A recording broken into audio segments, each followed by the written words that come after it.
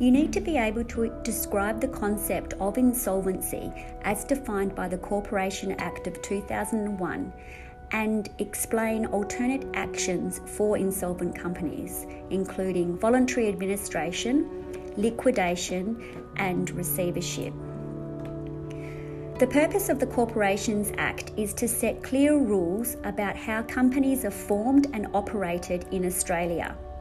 The Act is administered by the Australian Securities and Investment Commission, or otherwise known as ASIC. Within the Act, solvency and insolvency are defined as: a person is said to be solvent if and only if that person is able to pay all their debts as and when they become due and payable.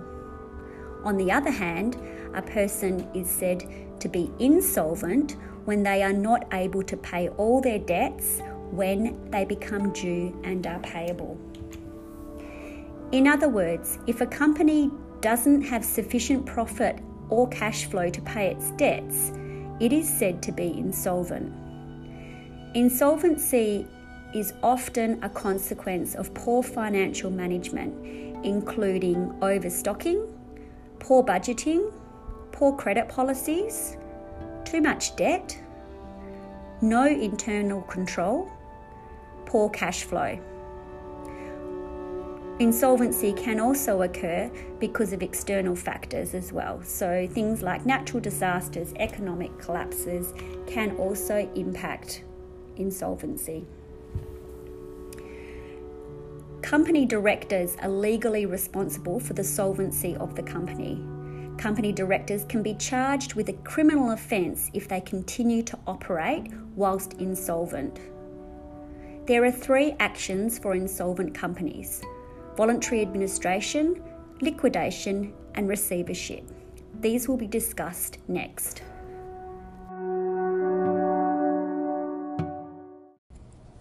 One of the actions for an insolvent company is voluntary administration. If a company is insolvent or heading towards insolvency, directors or a creditor may appoint an administrator who is an external accountant qualified as a liquidator to take over the running of the company affairs. By doing this, any other creditors cannot take any action without court approval until the administrator can assess and organise the distribution of any assets to meet the company debt. The administrator calls a meeting with the creditors and they are required to submit proof of the debt that is owed to them. The administrator has the ability to continue running the company if it is deemed the company can overcome the debt that is owed, for example, by selling off specific assets. Another alternate action for insolvent companies is liquidation. If after the administrator assesses the company's financial affairs and the value of the assets that exist, and it is not considered viable to continue operating the company, it is placed into liquidation. Shareholders may vote on a voluntary liquidation, but it is usually done by a court order. An independent accountant who is qualified as a liquidator is appointed to wind up the company. The accountant is required to sell all the assets of the business, pay each creditor that is owed money a % of the amount that is owed, investigate the conduct of the directors and other office holders and potentially why the business has gone into liquidation, and dissolve the company.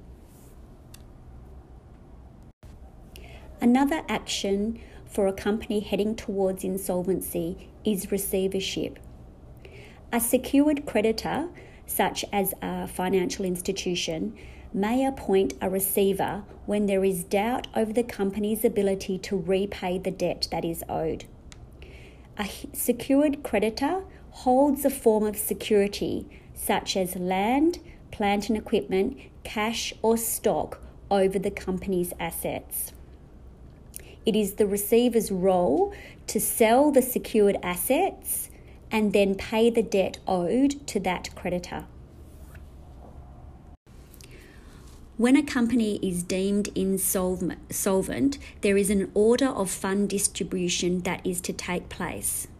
The first people to be paid by the company are the liquidator, administrator, or receiver. The second group of people to be paid are secured creditors.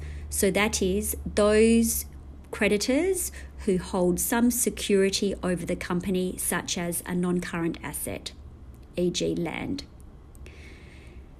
The third people entitled to be paid are the employees. So if there are any outstanding wages, superannuation or annual leave owed, then this is paid accordingly. The fourth group of people are unsecured creditors. And finally, shareholders. And it's important to note that some of the shareholders or even the unsecured creditors may only be paid a portion of what they are owed.